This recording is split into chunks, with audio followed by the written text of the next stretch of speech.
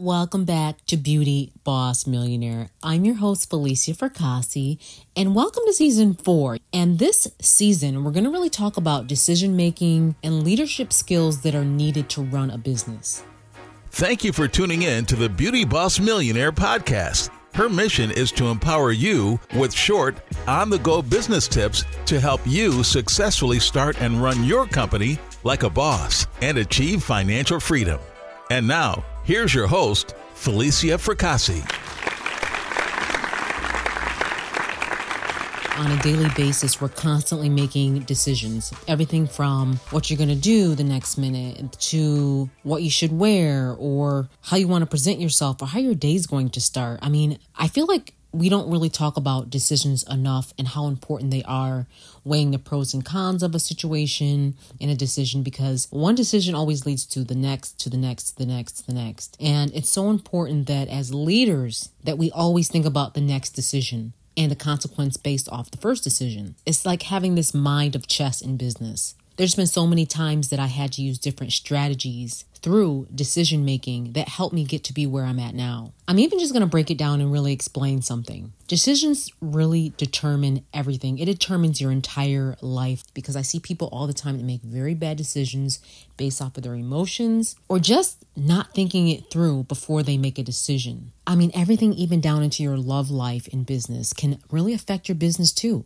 I've seen so many great people that were limited to their growth because of the partner that they chose to be with, or they're in the process of dating while trying to build their business, and that can be a huge distraction. And ultimately, these choices can really affect you forever. So I'm going to get into this on this episode, and I'm also going to talk about leadership skills that are needed in this season, because to own a business is not just being glam and telling everyone that you're an owner, but to own a business requires the highest level of integrity to run that business. Even down to how you handle your finances is so important. How you budget your money. Are you putting money aside to invest back in the business? I see so many entrepreneurs that get a splurge of money. You know, it's tax season, you make a lot of money and they go spend it. And then when that season dries up of tax money or whatever, stimulus checks, they're back to square one where they're betting on the money not being the same. That's why it's so good to track the money, but we're going to get all into that next. So just make sure that we're being wise with our finances, that we're just making really good decisions. And I'll get into the integrity piece as well, and it all ties in together. In order to grow your business, you need these skills. And I really mean this. The decisions that seem the most difficult are those that require the deeper level of thought. Making good decisions is a method that really must be learned. We're not innately born with this decision-making meter, but it's a step-by-step process, and we're going to go over these steps. The first step that I really want to just identify in making good decisions is identify your goal. One of the most effective decision-making strategies is to keep your eye on the goal. This is something that I love doing. I am a type of person where if I work hard, I have to see a reward. My husband laughs at me all the time because for me, if I work all day, I have to count the money. You're going to laugh. He will literally count the money. I'm like, sorry, I need to count it. And I don't know why, but in my head, that's my reward. And honestly, I've gotten away from that just because it's sometimes not so important now because I've made a lot of money. But there was a time where I literally counted every dollar, every penny just to see my goal. So step 1, identify your goal so you can get the outcome. And ask yourself, what exactly is the problem that needs to be solved? In your business, there is a problem, and how can you solve it? So the only way you can figure that out is if you identify the goal first. Before I close out on that, I also want to explain how you have to figure out what's important and what will help you make those best decisions. The second step to decision making is gather information and weigh your options. So when you make good decisions, it's best to gather all these informations, all these different things directly related to the problem. Doing this will help you understand better what you need and what needs to be done in solving this problem. And it will also help to generate ideas for a possible solution. And it's okay to seek the opinions of people that you trust or speak to experts or even Google it, because it'll help you even come up with a variety of solutions when you're weighing all the options for your final decision.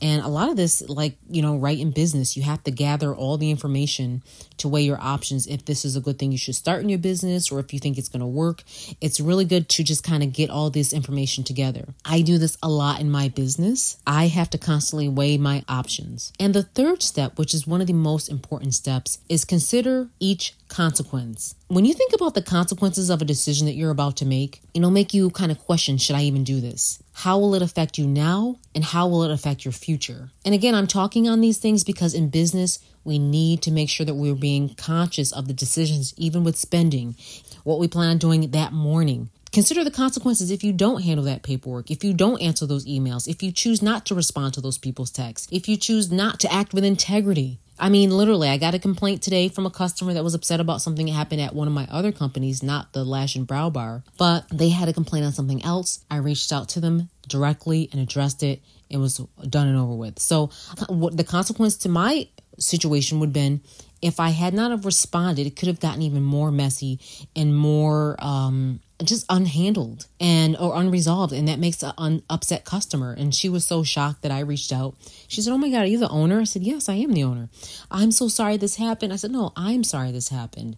And from there, I was able to make that right decision to kind of fix the issue. And this is an essential step because it allows you to review the pros and cons of any options that you have. And it's also important because you want to feel comfortable with all these options and possible outcomes to whichever decision you choose to make. I mean, I cannot tell you how many times as a leader, I can get in and look at a situation. I'll see two employees going neck and neck about something, and you just have to have those good decision-making skills and say, you know what?